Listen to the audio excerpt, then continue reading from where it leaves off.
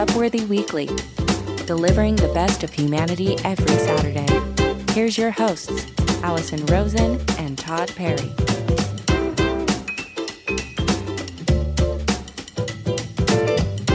Hello, everybody. This is Upworthy Weekly. My name is Todd Perry, a staff writer here at Upworthy. And with me is the wonderful, relaxed, and ready to go on vacation, Allison Rosen.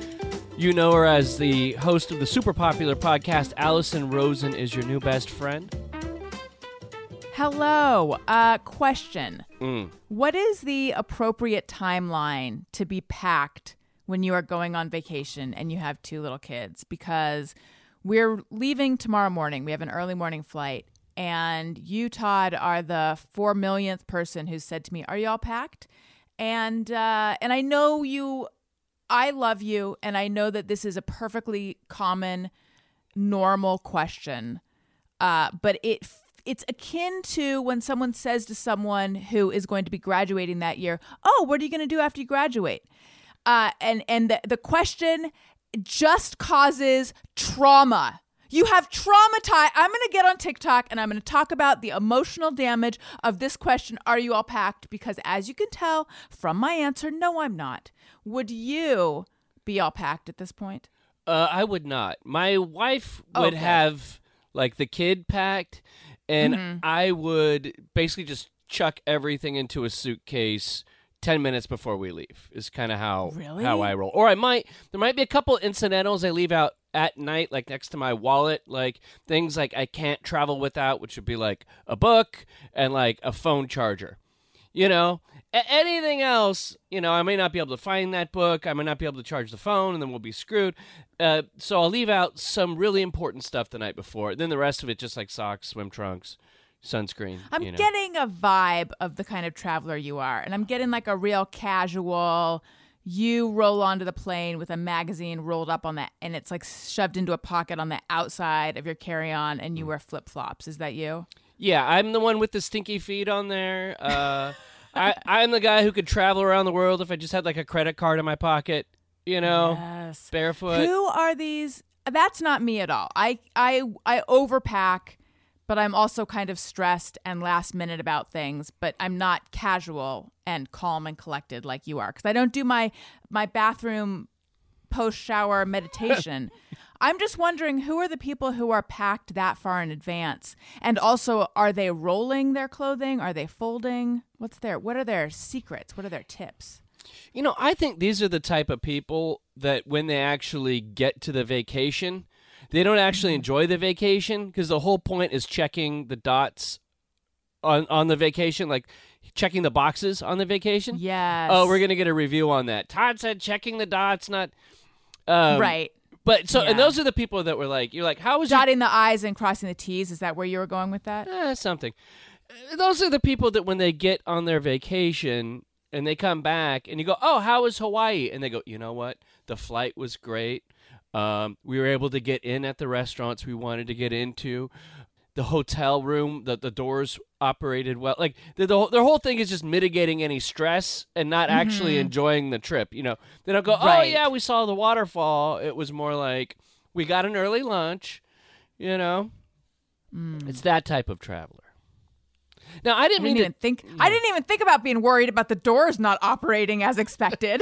What could go wrong with the doors, Todd? Maybe that was a lame example, Allison. Are you talking about some kind of key card snafu? Yeah, you know, you get up there, maybe you've had one too many Mai Tais and you're trying to get in the room, and you're like, "I can't." And then my wife looks at me. It just turns red. The little dots turn red. I hate that. It's a constant failure. Then you're like, "Am I at the right room?" You know? Oh, God. Oh, did I do? They do all look the same, no matter what. You know, you could be at your door on the wrong floor. Mm-hmm. Or there's that, like, conspiracy theory you start going in your mind of, like, did I demagnetize it? Yes. Was I near anything magnetic between here? And you start retracing your steps, and then I accidentally say to my wife, "Did I demagnetize it?" And she goes, "No, you're an idiot. Just walk downstairs." You know. But did you rub it against the arm that you got your vaccine in? Oh. Have you thought about that? See what I'm saying? On today's show, We're going to review some of Upworthy's most popular and engaging stories from March 21st to the 25th. We've got some stuff on parenting, a cool celebrity sighting. I did an interview that I'm proud about that I want to talk a little bit about. And we're going to talk about the things that men love. And we've got a story about a pet. Now, is this a dog or a cat? I don't know, Allison Rosen. Tell the people. Well, I have a hunch it's about a dog, just because given our track record of only covering dogs, not really covering cats, and we've received a lot of feedback from listeners. They're not very happy with us. We've been accused of centering dogs in our show, and I think that they have a fair point. In fact, I talked about that on an episode of Allison Rosen is Your New Best Friend that has not aired yet, but we got into it because this sort of like you are biased against cats thing has now followed me to a few different shows. And I am not, but I feel like it's a pattern in my life where I'm surrounded by people who are actually, when push comes to shove, they're a little bit anti-cat. And yes, I'm talking about you, Todd A. Perry. I know it hurts because it's true. I don't know. Some people got at me about how there haven't been many cat stories, and then also there happened to be a potential animal abuse story we talked about on the last episode. But I want to assure everybody that I'm a friend of the cats, and I'm in the bosom of the feline community. Okay? I mean, words are cheap. I'm going to need to see pics or it didn't happen.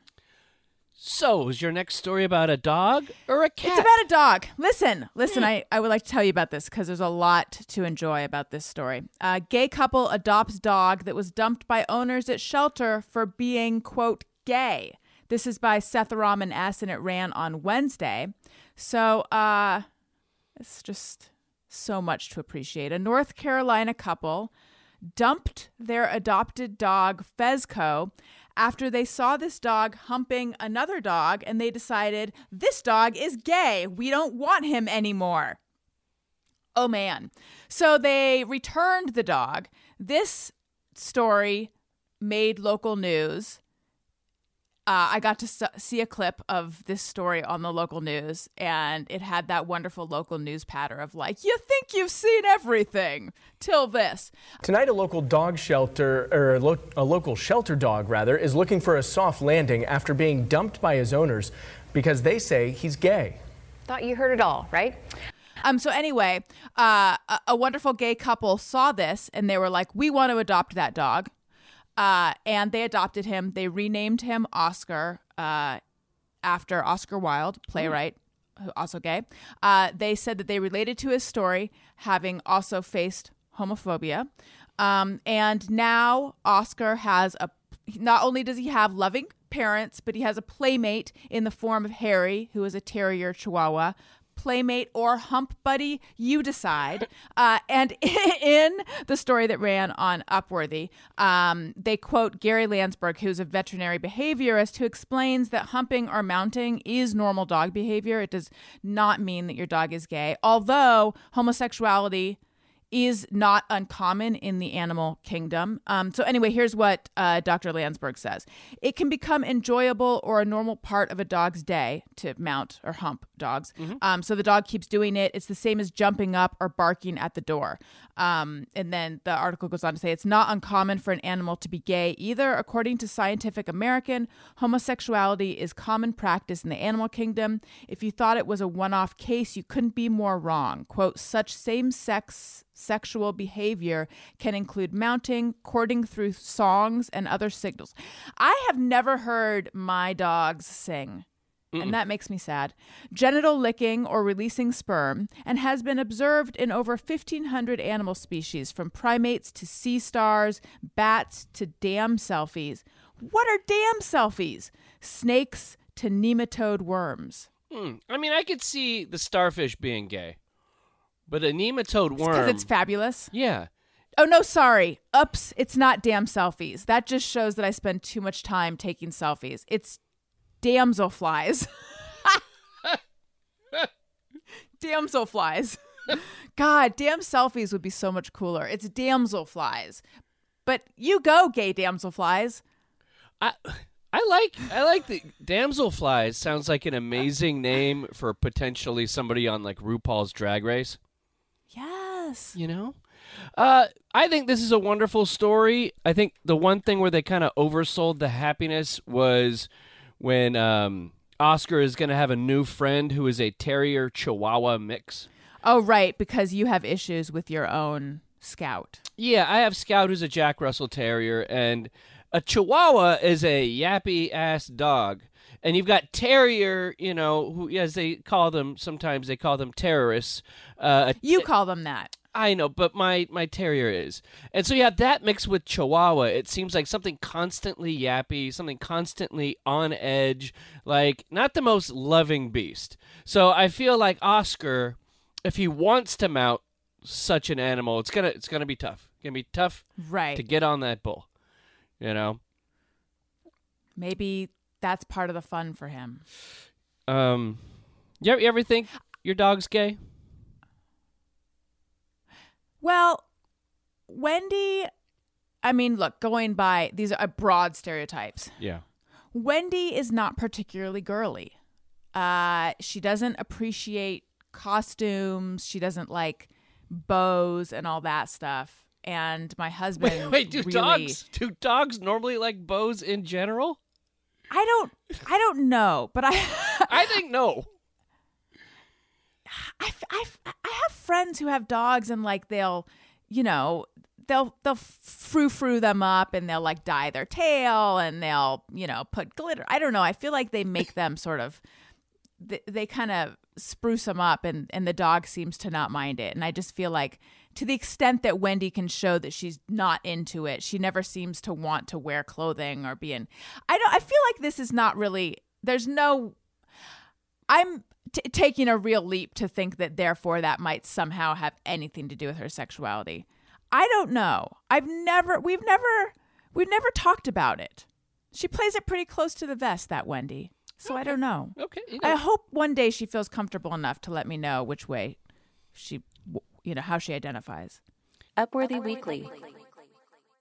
Wales just made spanking illegal, joining more than 60 countries that have outlawed corporal punishment. Parents in Wales can no longer spank, slap, hit, or shake kids, according to a new law outlawing all physical punishments for children. And this is a quote, "Until now, children were the only group in our society who was acceptable to strike in certain circumstances." Viv Lang, the Policy and Public Affairs Manager at the National Society for the Prevention of Cruelty to Children, told The Guardian. "We don't allow the physical punishment of adults or animals, so it's absurd that we have for so long with children." Some conservatives in the country expressed concern that the law would lead to, quote, Stasi culture. For those Stasi from Vanderpump Rules? That's okay. Last show, I said there was a girl on the show whose name started with an S, and you said like Stephanie. Oh, Sheena. I'm sorry. No, I said Sheena. That's what I thought you meant, but you clearly meant Stasi. That is my error. Yeah, I had this conversation with my wife. I said, "There's this gal named S," and it wasn't. She goes, "Yeah, it was Stasi." Yeah, but there's also a Sheena, but you meant Stasi. But Stasi culture has nothing to do with a Hollywood restaurant and infighting. It has to do with, I think it was East Germany. There is a whole, like, rat on each other culture. This is embarrassing. I see. And like narc culture? Yeah, it was basically like in communist countries, like people would narc on each other because, like, if your neighbor had a VHS player and they found out and you knew that it had the VHS player, then you'd get in trouble as well. So everybody would narc on each other, or they would, like, do plants, like in somebody's apartment building that would be a narc. So people...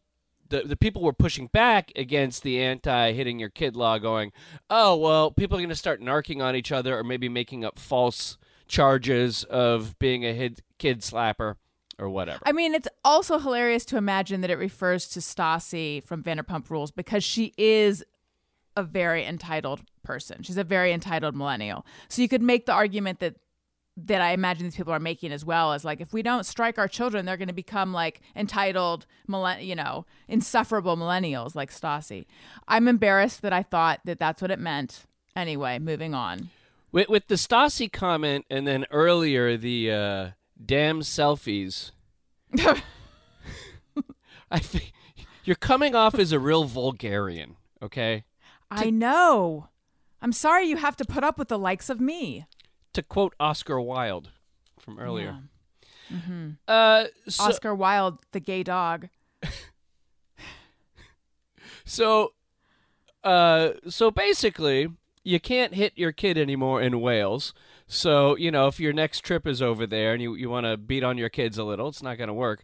Where do you stand on the topic of spanking, Allison? Wouldn't it be nuts if I was like, I'm in favor of it? Although there are those people out there, and I'm always shocked by that. On Childish, my Parenting-ish podcast, Greg and I have talked about the shocking, there's the statistics are some shocking number of people still feel like it's okay to spank their kids. I'm very opposed to it. I'm both intellectually and emotionally opposed to it. Like I find it very upsetting and it makes me very angry. And I just, it just goes against, to me, what parenting is supposed to be about. And I understand there's different philosophies of what parenting is, but just, your children trust you and they rely on you and they should feel safe around you. So to me, it's just a betrayal of your role to then inflict pain upon them. So I'm very opposed to it. And it's disturbing to me that there are so many countries where it's still okay. Yeah, I mean, I'd probably think that probably half of the people that live around here are spanking their kids. Yeah, and it's weird to me. I'm like you. I'm very much so against it because I just think about the basic dynamics of it. It's like you have a 3-year-old kid, and I'm like a 6'1" guy with like a big hand, and I'm gonna sit and like go to town on this kid's butt. Like this seems like a terrible idea, and I think it's just the kind of thing where people don't really think about it. It's just what we do as a culture, right. And it's been passed down, and so they defend it, and there's not a lot of. I haven't heard a good defense of it. Right. And there's studies that show that it's really detrimental. I don't believe there's, and I imagine someone might write in and say, well, look at this YouTube video. But I don't believe there's any studies that prove that it's effective or has a positive outcome, where there's plenty of studies that show that it's detrimental. Yeah. Like if I said, oh yeah, I spank my wife, you'd go, oh my God, you should be put in jail. Or I hit my dog. Yeah.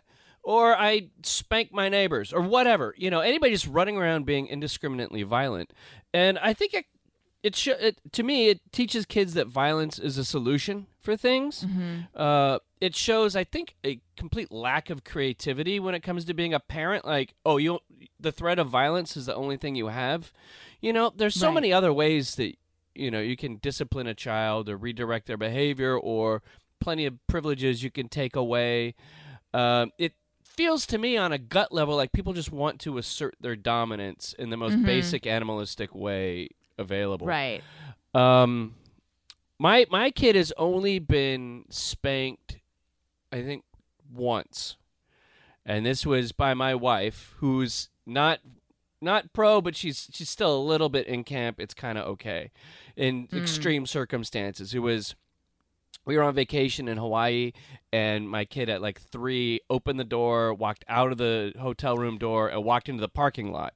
And we had turned our back, and I think in that moment of emotion, it was like, oh, if you're going to use it, it's now, and she gave him a good swat on the butt. I mean, she didn't put over the knee and just, say fetch a switch or anything, but she did that, and I was kind of like, this is not what I agree with, but I get in that moment, if you're going to deploy that tactic, it's probably when to do it. But right when you're scared. Yeah. So, and I was hit with a pancake turner when I was a kid. Really? Yeah, like my mom had a spatula, or is this a different device? Yeah, like she called it a pancake turner, but I think it was she's from the Midwest. But where people hit their kids. But yeah, it has holes in it. So the metal on your bare butt cheek, the metal with the hole in it, that meant business, Yeah. And was that in like when when she had lost her temper, or was it sort of a like your punishment is to be hit with this? Yeah, I don't think she was ever calm when I was getting it was like, oh, you're getting it now. I'm running to the sink, you know. Yeah, and I remember that being unpleasant. But. Right. Well, too bad you weren't in Wales, because it wouldn't have flown there. Yeah, I prefer to waterboard the kid. You know. It makes me so sad. Box the ears. Jesus. But I got hit by my kindergarten teacher. I remember she used to have this keychain with a snail on it. And it was like a wood keychain, and if you weren't paying attention, you tap like on the back of your head. Yeah, that used to happen in schools. Yeah. I'm not okay with that either. Send your emails to upworthyweekly@upworthy.com. Spare the rod, spoil the child, huh? Let's do it. Upworthy Weekly.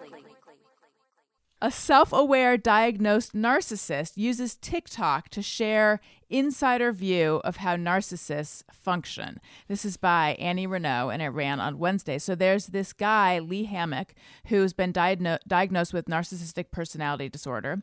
And he's been in therapy for it since 2017, which is interesting because I was under the impression that people with narcissistic personality disorder, I didn't know really that therapy can be effective. And my understanding is actually that it's a spectrum. And I think probably people with extreme personality disorders, therapy might not be that effective. But I guess he is like very self-aware and it is helping him. But anyway, he makes these very compelling, at times very funny TikTok videos about NPD, or narcissistic personality disorder. They're very popular. They're really helpful. And Annie points out that so there's sort of there's conflicting statistics, but basically between 1% and 6% of people have narcissistic personality disorder, and the average American knows about 600 people.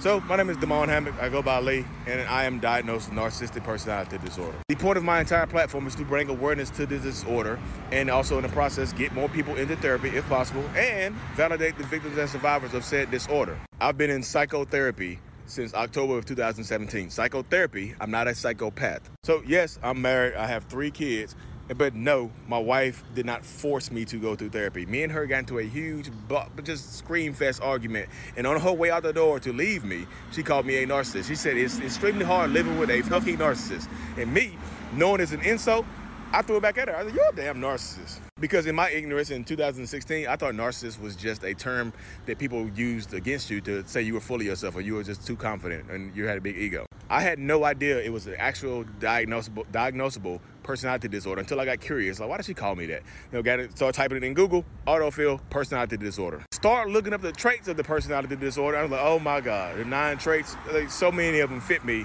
And I almost started crying because I feel like I've always known I was different.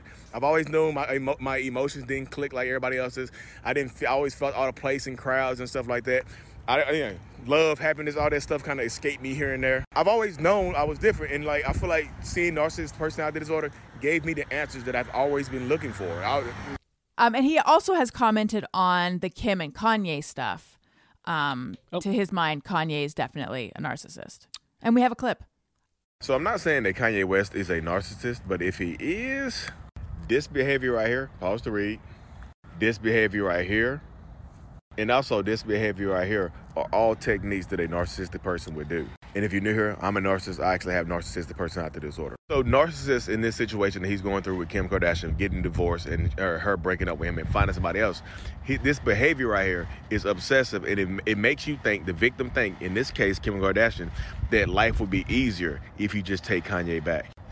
Maybe it would be easier. He wouldn't be so public about everything that I'm going through and what I'm doing at birthday parties and my relationship and things like that. The relationship wouldn't be perfect, but damn, at least I wouldn't be going through this right now. At least I know where he would be at. This technique right here is used to exhaust people all the time when you're dealing with narcissistic abuse, because it doesn't stop. It doesn't. It gets worse. It amplifies and things like that. And with Kanye West being such a public figure, he's going to have people on his side that understand, that try to understand where he's coming from. He just fighting for his family back. But is he?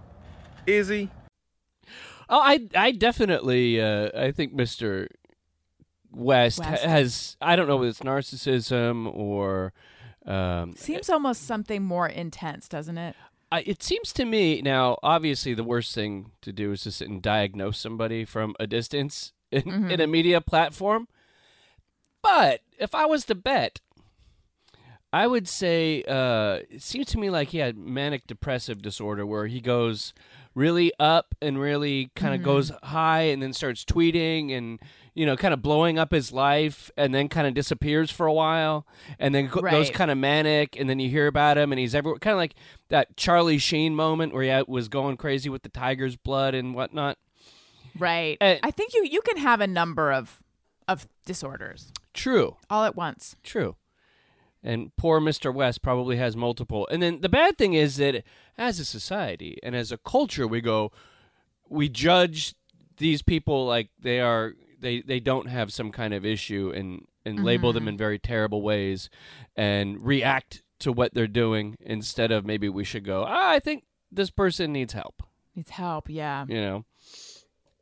But I think this guy on TikTok is very interesting, because he is out about being a narcissist, which it seems so counter being a narcissist to admit that you have some kind of fault.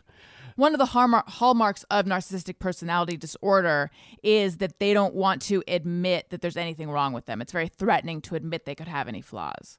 Yeah, and they need constant approval and approbation, and that's going to fly in the face of that. You know, it's funny. Usually when we think of someone who is a narcissist, it's usually like somebody in the public eye or somebody with some big personality. And lots of times there's like subtle narcissists amongst us. Like you notice them on social media when they have this unique way of making everything about them. Mm-hmm. Like, you know, somebody dies and then they're like, make it about me. Let's make it about my grief that person died. Or when they go somewhere, they don't take a photo of the thing. They take a photo of themselves in front of the thing. At the thing, yeah. You know, totally. Or multiple selfies, day in and day out, you know, of people looking for, you know, tell me I'm pretty, or, you know, tell me I'm handsome or whatever. I did. You know who's who are notorious narcissists? Damselflies. Oh, yeah. You know what's weird is I have a similar reaction to the idea of being a narcissist. Is like, that's like the last thing I would ever want to be thought of as. But I've had people on my show casually refer to themselves as probably narcissistic, having qualities that are narcissistic. And I'm always sort of astounded that they so casually say that, you know, and they say it without any shame, which is interesting to me, and it's good, you know, like it makes me realize that not everyone feels the way about it that you and I clearly have that same association with it. Well, I think that maybe if you're a narcissist, you don't think anything's wrong with you, right? Or you have a hard time admitting. You just think it's a descriptor. Yeah, exactly. It's just like, it's just me and my narcissistic personality disorder acting up again. Right. Sorry, I have no empathy for anyone around here, you know? Yeah, right. Upworthy Weekly. A cat saves the lives of 12 elderly people in a nursing home fire. What? Just kidding. Just kidding. Oh. You actually thought for a minute that a cat would do something like that, like something so altruistic, something that involves caring for others. I was so excited for all the people who were going to be overjoyed, and I was also surprised, Todd, that you were going to give that to them. Wow. Well, you know, you see the big sign that's above my head, and every day, you know, once a week, I go in with the dry erase board, and it goes, you know, last week it said 20 episodes without a cat story, and then rubbed it out 21 days without. Yeah. So the streak continues. Yeah, but then also I see, it looks like a little picture of a cat, and then there's a circle and a slash. Don't look that way. No. Oh, okay. Don't. That means something else. I guess A female writer jokingly asked, "What's a universal thing men like?" And the responses were hilarious. Writer and illustrator Aubrey Hirsch jokingly asked her followers on Twitter, "What's a universal thing that most men like?" Because she was writing a comic and, quote, "Just realized I don't actually know any men in real life." The tweet inspired an avalanche of funny responses. And what I liked about this and why I decided to highlight it on Upworthy is there was a lot of knee-jerk responses people could have, or they would say, "What do men like?" And bring up some kind of toxic trait. Or... What do men like? Oh, I don't know, Pamela Anderson or something. Something sexual or something having to do with sports. Like all these kind of obvious responses. But this gal, Aubrey Hirsch, obviously she had a bunch of smart followers because they didn't come up with those basic kind of cliches. And some of the good ones that I hadn't thought about, one was watching construction sites, quote, "just in case." Just in case what, though? You need to do construction? Well, just in case they're not doing it correctly. That's funny. I don't think that's up to code right there. So the guys can critique. I think in some ways, like, again, we're talking a lot about kind of generalities of gender and sexuality on the show, but everyone should appreciate we're having fun here. There's a thing where kind of they say women kind of are sometimes catty and try to tear each other down because of looks in ways. And I think men will subtly do that in terms of their efficacy as a human being. Like, right. Oh, I saw you putting that 10W40 in your car. Did you know maybe... I don't know, from my experience, a synthetic works a lot better. That kind of stuff. Yeah. And I think there's an element of this where the guys want to catch somebody doing something wrong at the construction site. And in Italy, there's a name for it, and they're called an umarell. Another thing was throwing big rocks off of cliffs into lakes. And yes, I bet many times I've been on a cliff and thought, man, if I had a big rock right now, how satisfying would it be to see the splash, and how far could I get it? And I bet I could do better than this guy right here, And I'm sure that's some kind of, latent evolution, hunting thing. Another one I thought was very funny was standing while watching TV. Yes. I've seen this, and this is more, I think, older guys tend to do this, where they're walking into the room and then they stop, and then they'll stand for a half hour, maybe just sitting there with a beer. Yes. Watching something. And check it out.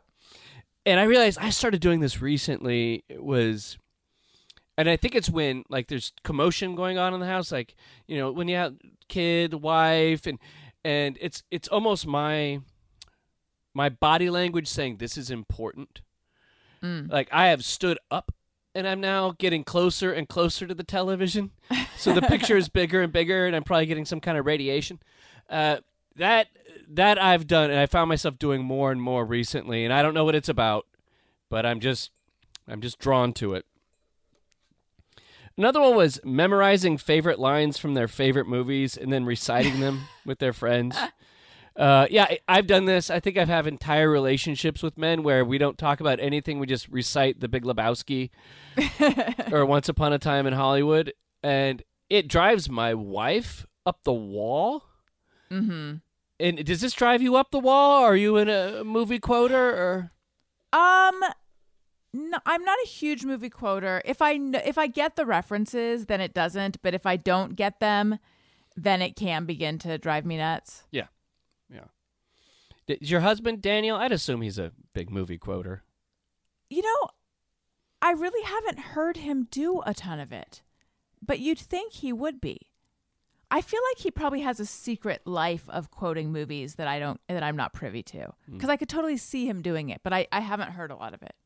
He's just doing it on the slide. It's like, okay, Allison's not around. Let's go through Enemy Mine or whatever. One, I was thinking of some myself that I've noticed. I always get memes and multiple memes from guys send me memes, but none of my female friends like ever send me memes. And even if they are funny, whatever, I've never received a meme. Like my wife has never sent me a meme ever. Maybe like once since cell phones were invented, you know? Are women memeing each other? Are you sending memes with your friends? No, I don't think I've ever sent a meme or received a meme from one of my female friends. We are on a group chat with another couple, and we receive memes from the guy. Mm-hmm. And they're funny. Yeah. But yeah, you're right. Memes are funny. Only men send memes, yeah. And another one, I thought it was like things that universal amongst men, and it's not knowing anything about their friends' significant others or children. And like my wife, I'll go out with a friend. Like I remember my good friend Mark Chambers, and to his girlfriend, take this in the spirit it's intended. All right. One of my closest friends lived with a woman in the UK for like a year, and then came out to California. And then like the day I was meeting him at Disneyland, the day I met him at Disneyland, I had to text him, and I was like, "Dude, what's your girlfriend's name?" Like, had he not told you, or you just didn't know? He never told me. He was like, "Oh yeah," and it wasn't like I didn't know. I didn't know. You know, it's not like I forgot or didn't care. Yeah. He just always says my girlfriend, but he says that about like the last 3 of them. So I don't know where one ends and one begins, or whether is this the one who had the snake, or is this the one that doesn't have the snake? Whatever. So I thought, and then my wife will ask me, "How are things going between so and so and so and so?" And I go, "I don't know." She goes, "Well, you saw him last night." I go, "Yeah, you bring her up." What's her name? I don't know. That is so classically dude. Yeah. Or the thing I am guilty about is sometimes I forget the names of my friends' children. And it'll even be a close friend. And like before we go to their house, I'm like on Facebook, like, what's the boy's name? I'll go to my wife. What's the boy's name? I'm sorry. Do you feel like that's a man thing though, or is that an age thing? What? Is because I'm well, I don't know. How old am I? Old or am I young? No. Oh, I meant it in an old way. No offense. I'm just saying. Well, because I'm just saying I also, except that I don't do that really, but I find that I like right before seeing someone, even though I know their name, I will get this sudden name panic where I like question, am I sure that I know their name? So I'm just wondering, I don't know what that is. I'm wondering if it's as we get older, we're starting to like lose names or something. And speaking of age, I had this moment about 2 years ago. There was like a drought in Southern California.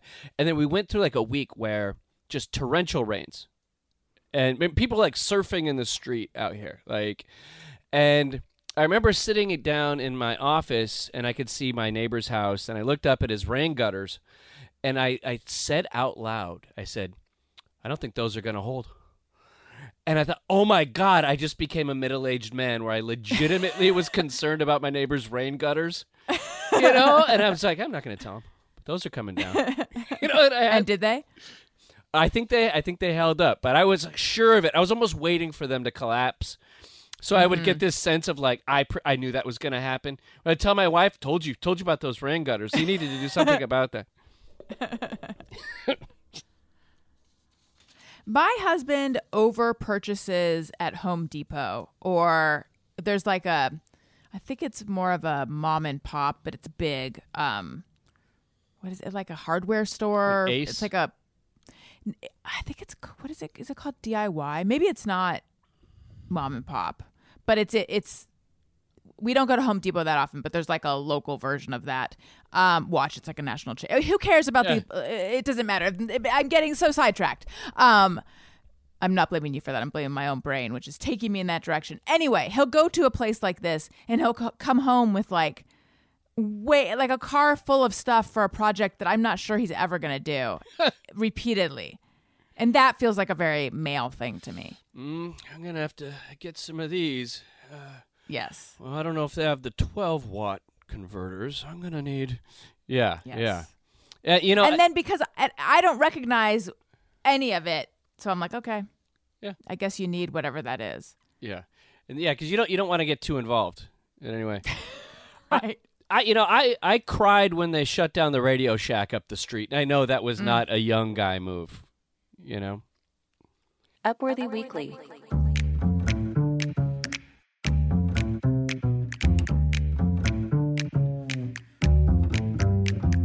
It's time to rate your week. Have something great happen this week that you just have to share with the world? Tell us about it by emailing us at upworthyweekly@upworthy.com. So, Allison. Yes. On a scale of 1 through 5, 1 being horrifying and 5 being transplendid, rate your week. I'm going to give this week a 4, despite the fact that I'm gripped with pre-travel stress right now. But it was a pretty good week. I have reconnected with one of my good friends from college. We had lost touch. We all kind of scattered out. It's funny. I don't know how it was for you, but I had this tight group of friends in college.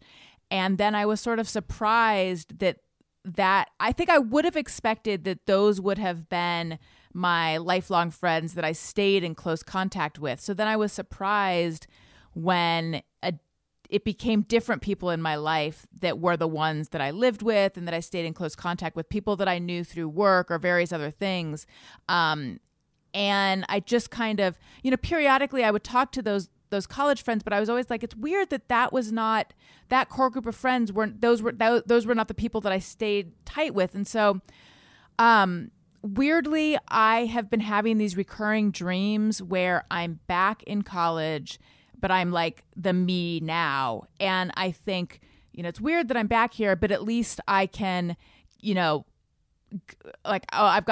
dinner time to go to the dining hall. Well, I can get in touch with these friends who are also here, but then I have trouble finding their number. And there's always some stress about trying to get back in touch with them. Well, anyway, I have gotten back in touch with one of them, and we've been exchanging emails, and then now we've been exchanging voice memos. She lives in Spain, but it's been so much fun. It's like, I don't know. It's almost the feeling that I used to have when I would have a new crush of this, I just feel so delighted to be back in touch with this person that it is making me rate my week very highly. Oh, that's wonderful. That's good. Yeah, rekindling friendships, right? Yeah. It's just, I don't know if my advice, if there's anyone out there that you are also thinking this person, I miss them. They knew me at such a pivotal time of my life. We had such fun together, and all these years have interceded. I say, go find them. That's right. Yeah. Are you a better person? So go ahead. Oh. Every time we do this, I forget the order that we do it in. One of these days, Todd, I will remember. It's okay. I think I am a little bit of a better person because in addition to rekindling a friendship, I can be kind of a pack rat, and I just got tired of the state of my closet, which had just a lot of stuff was just thrown in there and just piles of stuff, and I was just like, I can't take it. So I just grabbed some piles of stuff, big clouds of dust puffed up when I lifted it up. I brought it out, went through it, and threw away a lot of old stuff. Not in the Marie Kondo. I have issues with Marie Kondo, even though her way works for a lot of people. But just things that I had been hanging on to, this pair of sweatpants that I wore for so long, and I think I had this emotional attachment to them. And I looked at them and I'm like, I don't need to hang on to these anymore. I'm ready to I'm ready to make room for new sweatpants. You're not gonna miss them. You're not gonna miss them, right? No, and this pair of black jeans that I loved a long time ago, and I am ready to let them go as well. Things like that. I know it sounds very silly, but for me, I think I just feel like it was sort of symbolic and good for me to kind of excavate some old stuff, get rid of it. And because I think that having a bunch of stuff just sitting in piles, I think probably was symbolic of like, there's stuff I'm not dealing with. Yeah. So I feel good about that. And I feel like it's sort of tied. It's kind of related in a way to like rekindling this old friendship and stuff. It's all together. So I do feel like I'm a little bit a better person. I had a similar situation where I had to confront my large VHS collection. I had gone many years. This week? No, about 2 months ago. It was time to clean out the garage, and I have a lot of VHS tapes. I have a lot, or I had a lot, and I was like, I think I need to get rid of all these VHS tapes, and I threw them out. Like I put them out on the street. Somebody picked them up, and congratulations, you got a 30-year-old copy of Dune, and and I was like, oh my God, I feel like it's gonna hurt me. And then like the next day, I didn't even think about it. Yeah. And that's like we're attached to these things and you get rid of it and you're like, I'm not even worried about it. So that was a good lesson for me to learn. And, now there's some guy watching a non-letterbox version of Dune. So, it's good. It's tough letting go of stuff, especially if you've ever had the experience of giving something away or throwing something away. And then afterwards you're like, oh, I really want that thing. It's like the times, it's like I always want to avoid that. But in the service of avoiding that, I hang on to so much crap. Oh, yeah. More often than not, you don't miss it. Todd, are you a better... Todd, how was your week on a scale of 1 being just truly awful and 5 being transcendent? I'm going to give it a 3.5 because I had a really wonderful moment with my son over the weekend. My wife was busy, so I took my kid to Knott's Berry Farm, local amusement park. Nice. We have passes, so, she was busy doing stuff, so I said, I'll just take the kid to Knott's. And we got there when the park opened, so people hadn't filtered out throughout the whole park yet. They're kind of lingering around the entryway or whatever. So I was walking with my son and trying to take him to get on, like, the Camp Snoopy rides before the other kids got in line, And as we're walking over there, there's this girl who was kind of by herself, about 7 years old, and she had a little bubble machine. Like a wand thing you stuck on the ground and it just makes bubbles. And my kid is like a bubble addict. And so he saw the bubbles and him and the little girl just started playing together. Like they were doing a dance they had known throughout history. It was like they just got in there and started dancing around the bubbles and he chased her with the bubbles and put it in her hair. And at first I was in let's get to the rides mode, that kind of thing. Yeah. I said, oh, stop. This is a beautiful moment. And then I just kind of walked backwards and let them have their space. And, and then I turned to like the mother and she was really sweet. She's real kind of high energy mom. Oh my God, what passes do you have? Do you have the silver passes? Do you have the gold passes? We have the silver passes because the silver passes get you. And there are no blackout dates. I'm telling you, no blackout dates. So we got over here. It was one of these kind of things, but she was very sweet. And the kids just played till the bubbles went away. And it was like watching the end of summer, for 30 minutes. And it was just the sweetest thing. And then I turned to the mom and I was like, let me get your number. We're going to do some stuff, but later on, let's go on a ride together so they can hang. And later they hung out and I just hung out with the parents and they don't know anything about me. It's great though. I'm just talking to them. I don't want to talk about me, and we just hung and the kids played and it was a nice day. And I got to they went to the arcade. And so then I got to pawn my kid off on the parents. I'm going to get a beer. And so it was so sweet. It was a sweet day. One of those perfect, not all days as a parent are perfect, but there's those sweet moments where you just want to freeze time. Yes. And you go, this is what it's all about, Yes. And I had one of those moments, and I was like, oh God, I need to cherish this. Okay, don't film it. No, just watch. Just let them have their thing. So, and then he started asking me, can Gianna come over?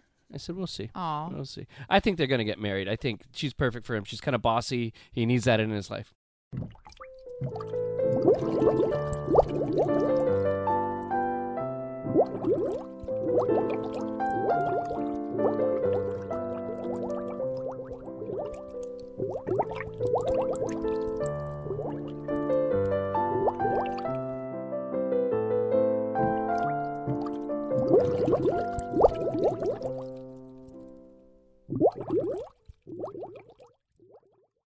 Another reason it was great is I did an interview this week with a guy by the name of Max Patrick Schlinger, and I had seen something he wrote on Medium.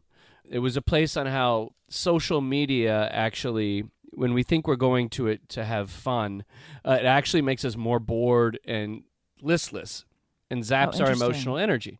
So I read this piece, and it was called The Cargo Cult of the Ennui Engine. A little French word. It rolls off the tongue. Yes. And so I read the piece, and I really liked it. And so I talked to my editor, and I said, I want to interview this guy because I think he's onto something. It was like one of those moments where somebody finally put into words a feeling you had. Yeah. Kind of thing. So I did an interview with him, and I want to actually play a minute or two of it because it wasn't intended to be on a podcast. I was just recording the interview.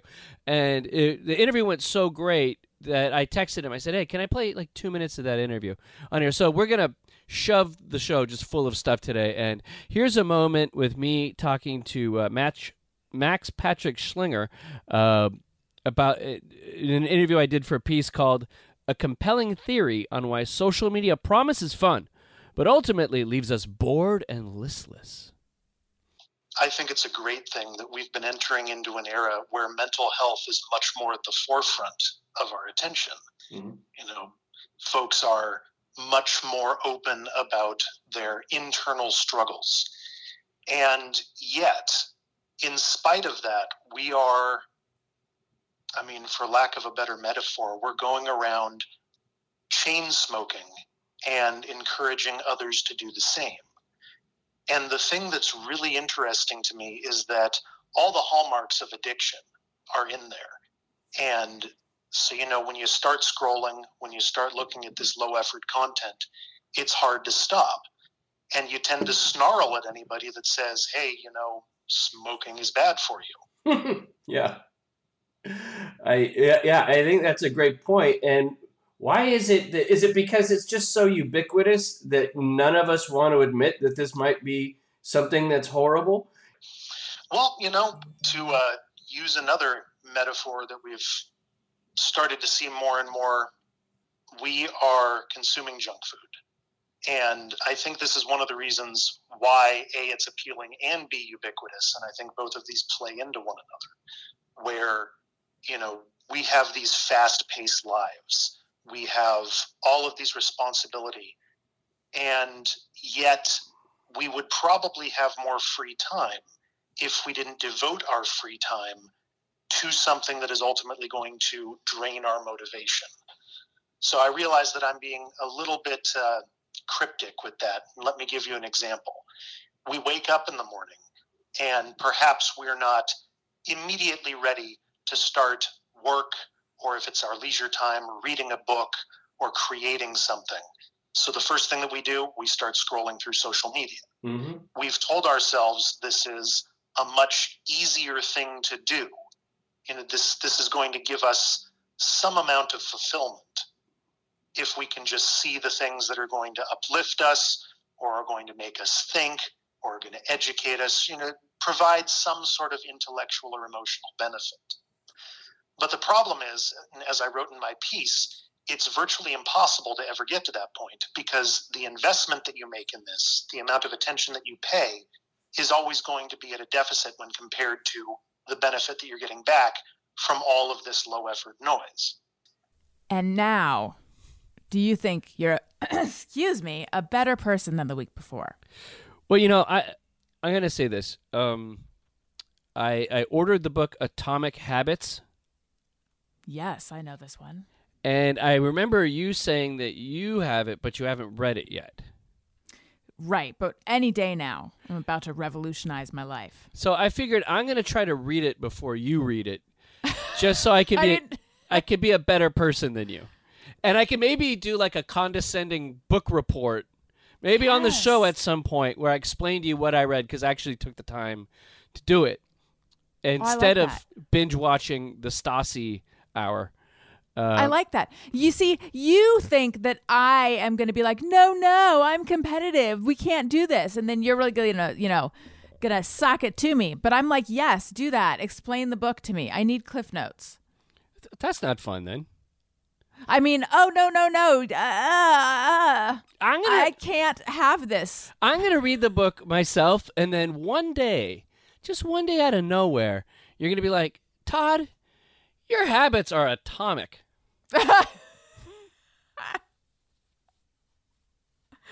Todd, when I stand near you, my cells rapidly divide and change. That's right.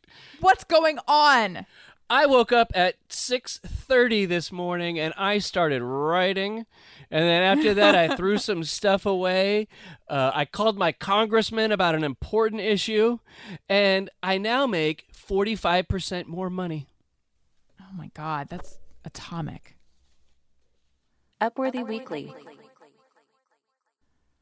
Todd, yes. Did you hear about this crazy story where, and here's the headline, Tom Hanks surprised a bride on her wedding day. Quote, I just became speechless.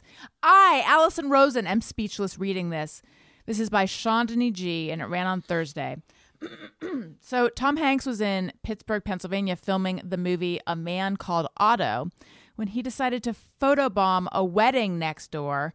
Bride Grace Gwaltney was about to enter her wedding ceremony at a hotel in Pittsburgh when she saw someone who wanted to come up and congratulate her. She thought it was just a passerby wanting to say congratulations.